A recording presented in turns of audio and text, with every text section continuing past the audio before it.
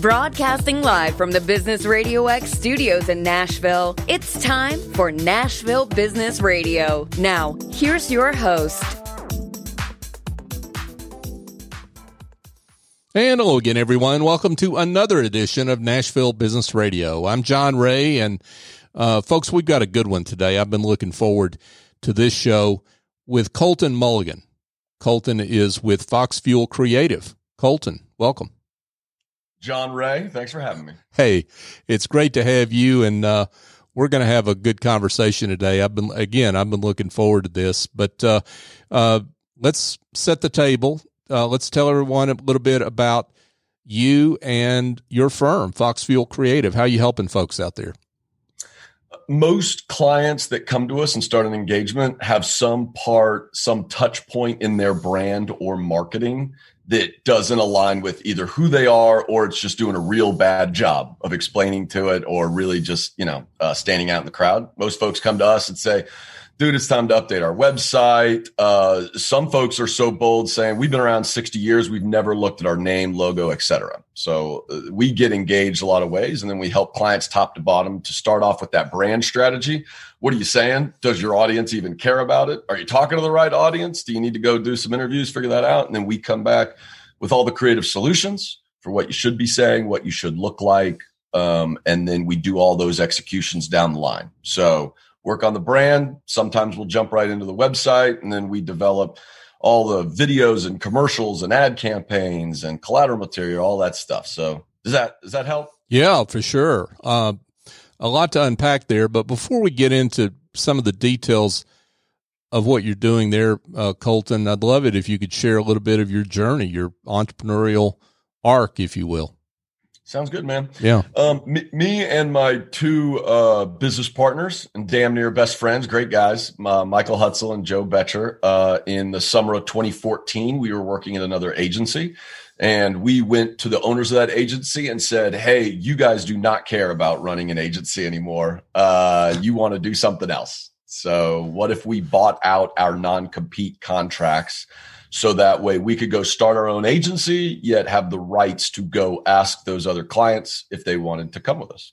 They said yes, and they threw out a figure that was way more than the three of us had. So we chipped in what money we could, and then some of us had to put loans on our houses and stuff like that, the way we were trying to come up with the money. I put this house I sit in, I put a second mortgage out on it. I cleaned out investments. I borrowed money from my dad, grandmother, and doctor friend.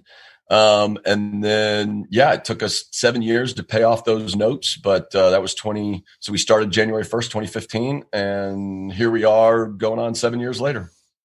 Wow. Nothing like putting the pressure on from the very beginning there, Colton. Yeah, it was great. Yeah, there were a whole lot of sleepless nights in those early years, but thankfully it paid off. And me and my business partners, we love what we do every day, man. And I never wanted to be an entrepreneur, and then just fell in love with not having a boss. You set your own rules. You determine. The reason we got into it, my business partners hate it when I tell people this. They're like, oh, cool. Really great to know that the CEO owner did not want to be an entrepreneur, and here he is doing all that stuff. But the real gig, why I did, and one of the other business partners came into it. We realized, you look around, you sit in an office, you spend 160 hours every month with people. That is more time with your office mate than you will spend with your wife, kids, parents, your dog at your favorite beach house, all that stuff. You got to do that for 40 years. So really being an entrepreneur and owning your own business is the only way you get to control who you get to sit by. Otherwise, there's almost always somebody up above you, or a board, or somebody that's going to make those calls for you. And so more than not having a boss and setting your own salary and hours, it really was, I want to enjoy my life, and I want to enjoy the people I show up to work with, and control that culture and what it feels like. So I'm curious, before we get further down the road with your firm, what advice would you give to entrepreneurs who are about ready to go into business with, as you say, best friends, because sometimes entrepreneurship and friendship can diverge over time, to be kind.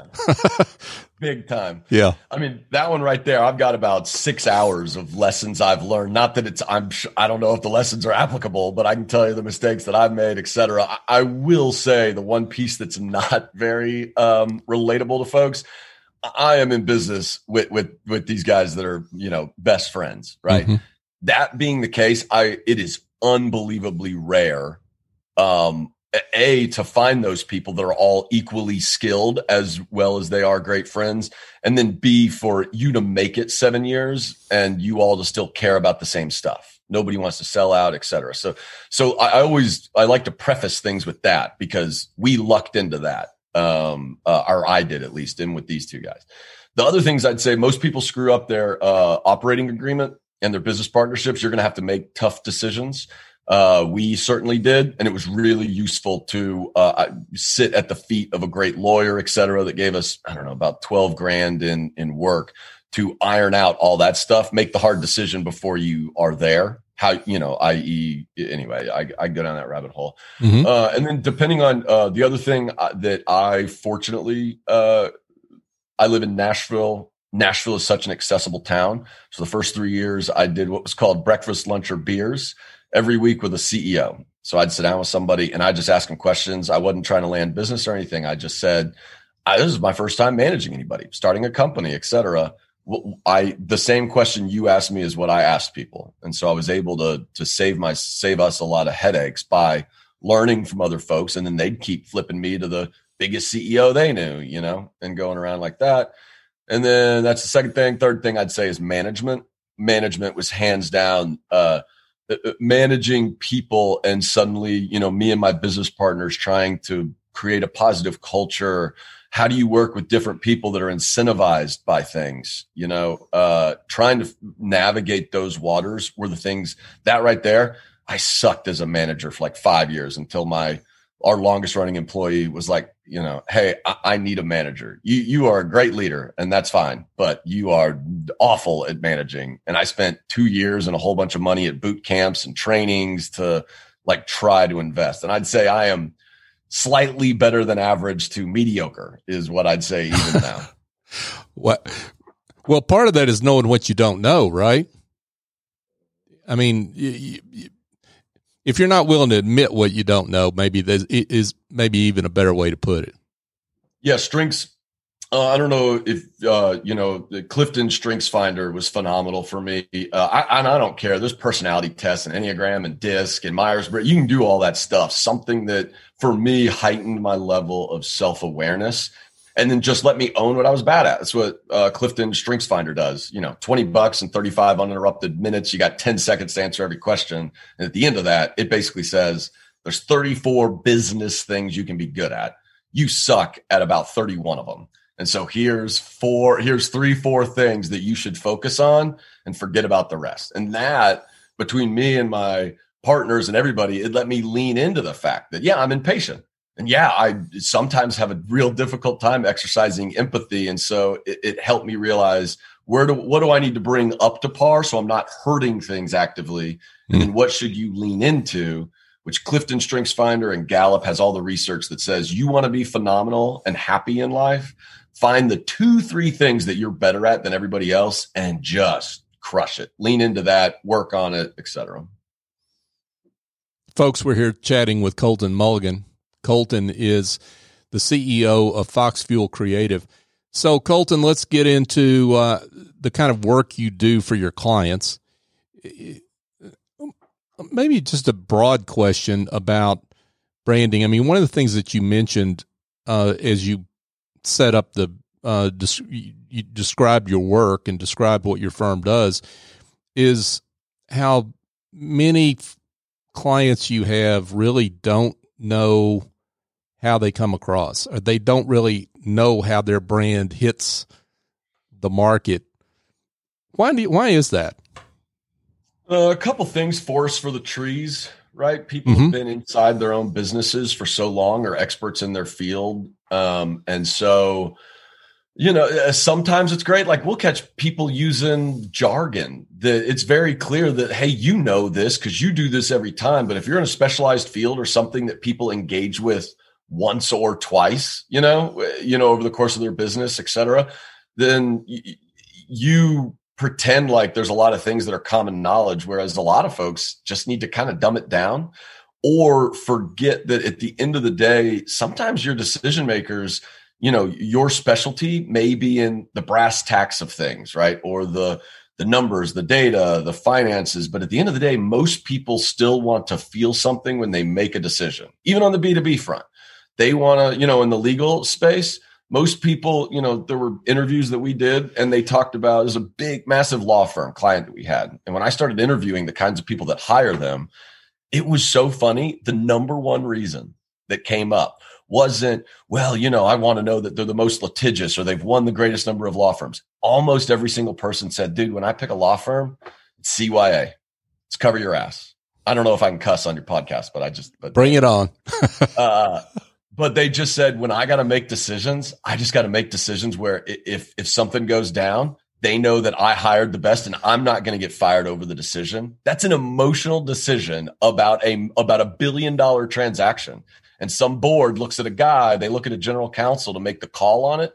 And that person said, I frequently make that decision based on emotion. Who do I feel safe with? Not necessarily who has the biggest number, data, case wins, et cetera. And it was just like, that's all about brand. Who can you look around and feel comfortable with? And a boardroom goes, yeah, I've heard of those guys. Oh yeah, those guys, they're a strong group, Mm-hmm. That's ridiculous. Anyway, does that make sense? No, it makes perfect sense. And I think you're a B2B services provider, obviously.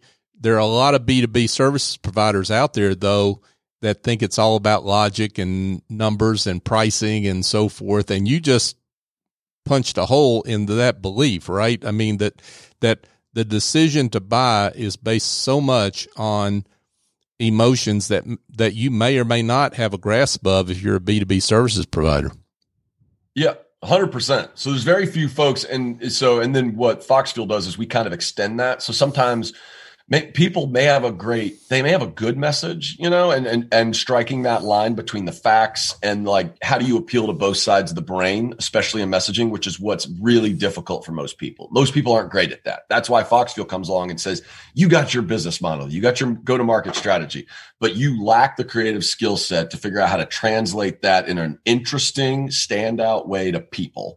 Right? Your decision makers. Mm-hmm. And that's where we come along as the partner to marry the business model with the brand model, the business strategy with the brand strategy.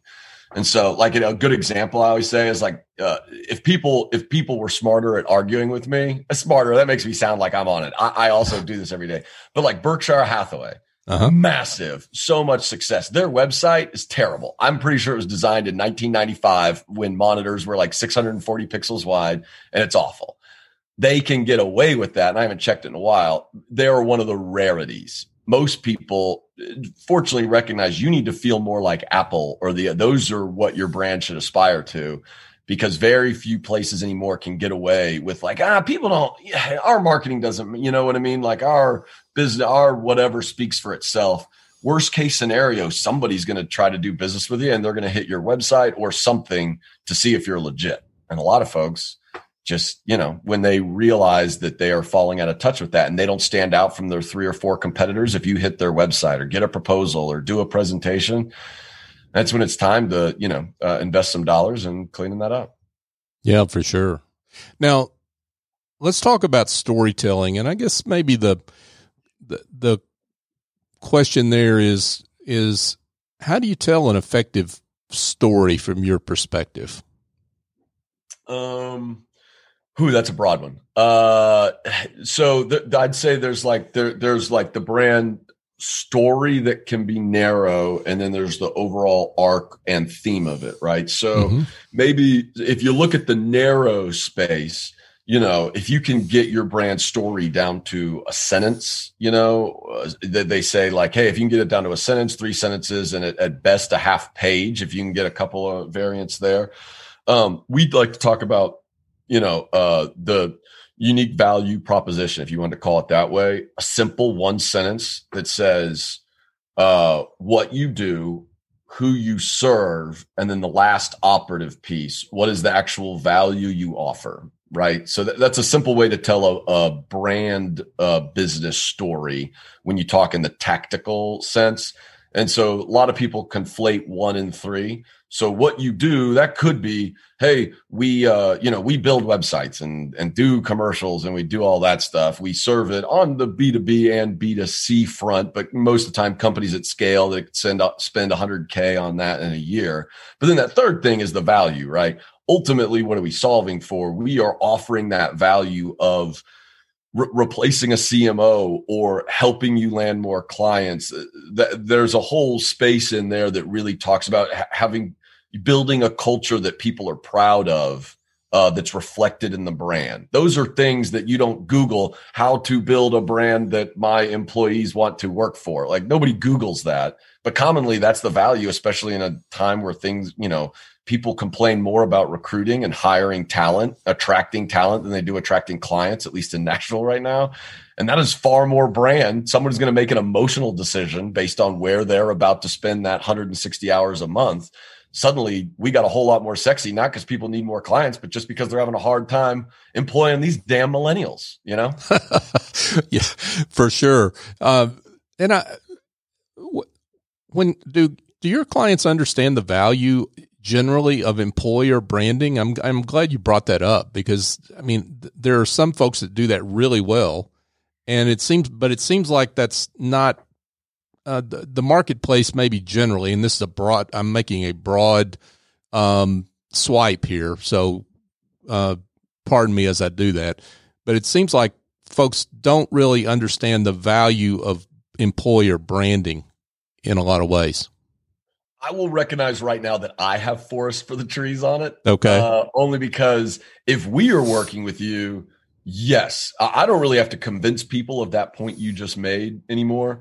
If you're working with us, we only add 4 to 6 clients a year. That's all we really need to land that keeps our trajectory and everything based on the average amount of engagement and then length of engagement. Mm-hmm. And so most of those people, when you show up to us, I'm very clear, like it's not my job to convince you of your needs. You need to know, otherwise you're just gonna be frustrated with this process and you're not gonna value it enough.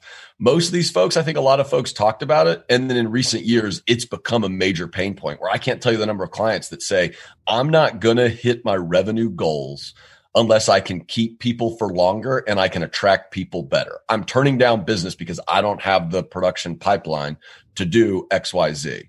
When it becomes a dollars issue, suddenly you quit rolling your eyes about these damn millennials and the culture and all that stuff. And you start saying, it doesn't matter how I feel about it. I have a problem to solve, just like I would go attract new business. And if I don't solve it, so, I can't grow. Suddenly I care about it and I'll put dollars to it.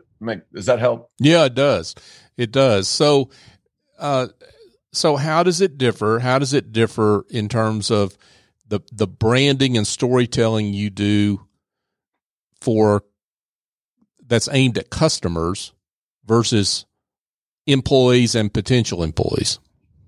At the outset, when we do discovery in our fact finding phase, as we're putting things together, now it's just standard to have 2 significant audiences that you got to think about. So if you're going to tell a story, what does that story look like? How's the language different that you would use for the people you're employing versus your customers? And so that third part of the thing, what the unique value proposition, or, there's a lot of ways to say it, your brand statement, which gets a little more ethereal. But what is that third point by way of the value to the customer? The value to the employee, and just thinking through that, finding out what they care about. Because don't get me wrong, you work for engineering firms, they don't care how great the website looks. They want to know that they're going to be solving problems that matter, or they care about a paycheck, because they're paying off loans or whatever that is. But it requires you to get in there and think a little bit harder about. You'd be surprised, we look at the web analytics, how much the About Us page and culture pages started getting traffic versus case study pages and services pages on websites. Say more on that. Started getting more traffic when? I'd say just over the last couple of years. Really? But you can imagine Yeah, I don't know. It'd be difficult to put a date to it, but I can remember, we've been doing this, I don't know, 15 plus years now. And when nobody went to the About Us page, why would I care about what the company does? Just tell me what you do. Mm-hmm. Same thing about the careers page, the contact page. Those things actually have risen the ranks now as it's gotten more competitive, just like any job market like that, where suddenly if the most discerning person there is the talent pool, they're going to start checking out those pages more because they got more offers sitting at their feet. In a job market where unemployment's at 10%, people are just happy to get the offer. You know what I mean? I don't care what your culture's like. I just want a paycheck. Mm-hmm. That starts to flip. You know what I mean? As the economy's doing well, et cetera. For sure. So Colton, let's talk about, I guess, your process and how it works for you. Let's say, I've got a company, I engage you. Talk about the process that you take us through. I sit down with your stakeholders, key decision makers, normally parts of the C-suite, for 3 to 4 hours with members of my team. Ask a lot of the same questions that you do. Not the same questions you do. I'm interviewing them and asking things like, what does your company do? What are you about? I'm asking those core questions. And then from there, we find the things that they don't know, or we find the discrepancies. If your CEO says one thing and your COO says another and your head of marketing says a third, you got some problems that we could solve. And then we normally, depending on the client, go through, and that depend, sometimes some clients, we interview 60 people across the current clients, past clients, prospective clients that fit their model that they're not working with, and their internal folks. And we ask them, what do they actually care about? What's in the buying decision? How long do things take? We ask all that stuff. And then I normally review their business model. Most folks have a 3-year, 5-year plan. And then, just imagine the process of going through and comparing all these things in a Venn diagram, and then come back and show, here's what doesn't match up. We're also reviewing all their sales material, touch points, et cetera. We come back and make a series of recommendations. And then normally there's a creative execution there that says, here's all the problems that we found. And then they're nodding their heads along in the presentation. And then you do the big reveal, halfway through that hour. And you say, here's your new brand. Here's the language you should be using, the art, words, visuals, for what it looks like going forward. That must be quite a moment of truth when that happens, when the big reveal comes. It's so much fun being the showman. Yep. John, I love it. Those are my favorite days, especially because, we got a creative team. I'm over the strategy and account service part, but then my business partner, he's the creative director and has his team. Mm-hmm. But I'm the guy that talks, and I'm good at convincing people of things. So I get credit for all the stuff. I'm the guy, I'm the ringleader up front, when in reality, I did the discovery. Somebody else did all the pushing pixels and the hard work to, do the creative concepting. So it's fun. And then it's fun to just read that room and watch people, how many business presentations do folks sit through? And then they're going to care about this thing. And then the interest, they either care because they see dollar signs tied to what's going on. But most interestingly, people, especially, I love it when it's entrepreneurs and they built this thing. And then they have somebody that's giving them an informed input on a very intimate thing, what your company should look and feel like based on interviewing all these folks. And then they love seeing that come back at them as like, they've got a little piece of their identity wrapped up in that, even if you're not an entrepreneur, but you're the CEO or you're leading teams, those are really fun days. Yeah, for sure. So I am curious about what you see as you look at the marketplace out there. There are lots of firms that do brand strategy, do some of the work that you do. I mean, what makes Fox Fuel Creative different? Thing one, we tend to charge a lot more these days. Not always, and it's taken us a long time. Since year one, we have quadrupled or quintuple. I don't know, whatever our prices is. I mean, we also paid a consultant $18,000 a day to come in and tell us what we needed to do. And he was just like, you're overserving clients. You're not charging enough. You need to be way more of an ass in the buying process. Just because the short story is, at least I would argue our discovery is better. I don't know a lot of brand strategy firms that do the depth of what we're talking about or lean into the business model that say, I want to pour over your 5-year plan, not just your sales strategy. Where are you trying to go? You trying to build this thing? You trying to make it look like a $20 million company in 5 years so you can sell it? That has different implications from somebody that says, man, I just want to build a great place to work and do this for the next 20 years. So there's that. I mean, our creative team is kick-ass. Nobody rivals what they do. We used to do 3-4 campaigns and homepages. Nuh-uh. If we've done our strategy right and our team, you get one homepage and you get there's one direction, and it's what we've kind of built toward. Because if you've nodded your head at every step in the process based on the strategy and the questions, where we wound up is a place that'll knock it out of the park for what we're trying to establish.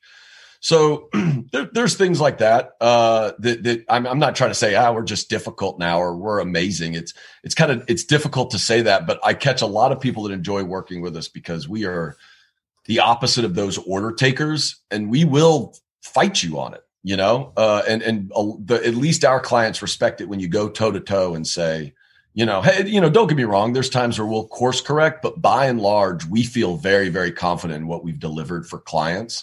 And I think people pick up on that in the confidence, that difference between, well, here's 2 or 3, hey, here's 2 or 3 visual directions. Which one do you like? What's your favorite color? You like green? Okay, let's put green in the logo. That is not how we operate. Well, and back to your first point there, you talked about pricing, a subject near and dear to my heart. When you lead the conversation by saying, hey, we're expensive, by definition, you're attracting clients that really want change, right? I mean, they're really going to lean into the services that you offer and the expertise that you bring to the table.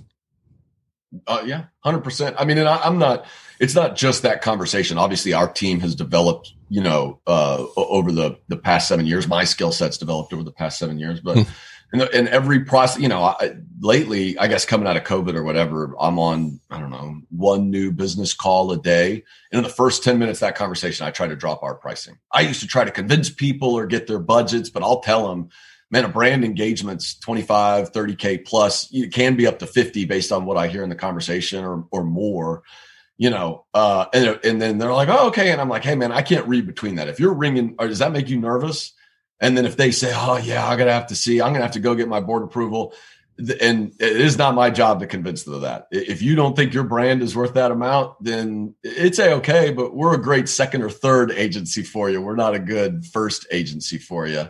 Because I believe the clients that we work with, our brand is worth at least that much. I think it's a steal at $30,000 for a brand engagement, So or maybe I'm cocky and arrogant, like what my wife and mother say. So,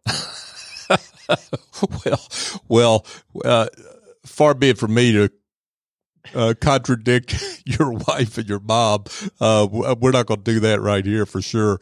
But let's get into maybe success stories, clients that you have worked with that you feel particularly proud of the transformation you've brought for them. Yeah. And I should clarify, my sweet mother, Debbie Mulligan, would never say that. It's a throwaway joke I like doing. I understand. Well, shout out to mom. So shout out to Debbie Mulligan. Yep. I say that now, it sounds like, I'm crapping all over my wife. My wife wouldn't say it either. She's a sweetheart. Okay. Anyway. All right. Fine. Shout out to your bride. There we go. So the question was success stories, you said? Yeah. And you don't have to mention names if it's not appropriate, of course, but success stories that you're particularly proud of that are good illustrators of your work. So there's a massive, so we do a lot of work in healthcare on both the B2B and B2C front. There's a client that we've worked with that I'm very, very proud of what we've done with them. They made a massive transition. I don't know how familiar you are with healthcare, but healthcare has rapidly had to make this pivot from, hey, come to us. We've got the big hospital. And suddenly people have more and more choices. Healthcare's gotten more expensive. The patient's feeling the squeeze too. And they don't want to drive 90 minutes or 45 minutes to see a doctor, especially in rural communities. So as healthcare's changed, suddenly the name of the game changed for all these folks that are trying to figure out, how do I focus on the patient and the consumer? So they're a great case study in what's happened. And so for them, there's a lot of folks that we work with where they wanted to talk about themselves, right? So, hey, look, they'll put a robot on a billboard and say, look, our robot will help, and they just think because the surgeon loves it and they paid $4 million for something. And it's like, do you know, when you survey, people will pay several $100,000 to get in front of the patients that, this place sees 2 million patient encounters a year. And you got to go tell the surgeons, listen, we just asked people and said, what do you care about? In the top 10 reasons, not one damn person mentioned robots. That's not what they talked about. Right. They want to feel safe. They want to know that they will be heard in the process. They don't want to feel scared. They want to know it's clean. Nobody says, well, do you have the 3000, do you have the Surgicon 3000 or the 4000 model? Nobody cares about that. And so that right there is probably a good illustration of coming in and helping them talk less about what you are and what you can do in the nitty gritty, and how do you show things without saying, hey, we're the safest. Hey, we're the cleanest hospital. You still can't do that, right? You got to dig down into how do you stand out against maybe an academic medical center, that's a tough one to go against, especially when they got a football team and this, that, or the other. Mm-hmm. They got a lot of brand attributes that people want to go. They can put the star quarterback in all their billboards and stuff, right? Sure. So how do you go toe to toe with that? Because it's not robots. You got to make somebody feel something in your commercials and all that. And they're a really great case study in that. And then at the risk of talking too long, well, you employ 10,000 people across 20 some odd counties. How do you keep 10,000 people feeling connected? And so now you got to tell stories, especially in COVID. It matters a lot. So now more and more we're moving to video with folks to do kind of what we're doing now, but I got to cut it down to 60 seconds and 2-minute videos that can be emailed out and sent out in places. That way an employee who hadn't seen the CEO in 18 months can still feel connected to the mission and purpose and tell great stories about the good work that's going on. Does that make sense? Yeah. Wow.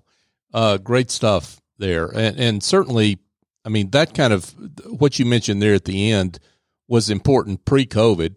Obviously, it's certainly more important now. Yeah, 100%. Yeah, it was people are, especially in the healthcare world, mm-hmm. Nurses are tired. They were working long days. They were scared.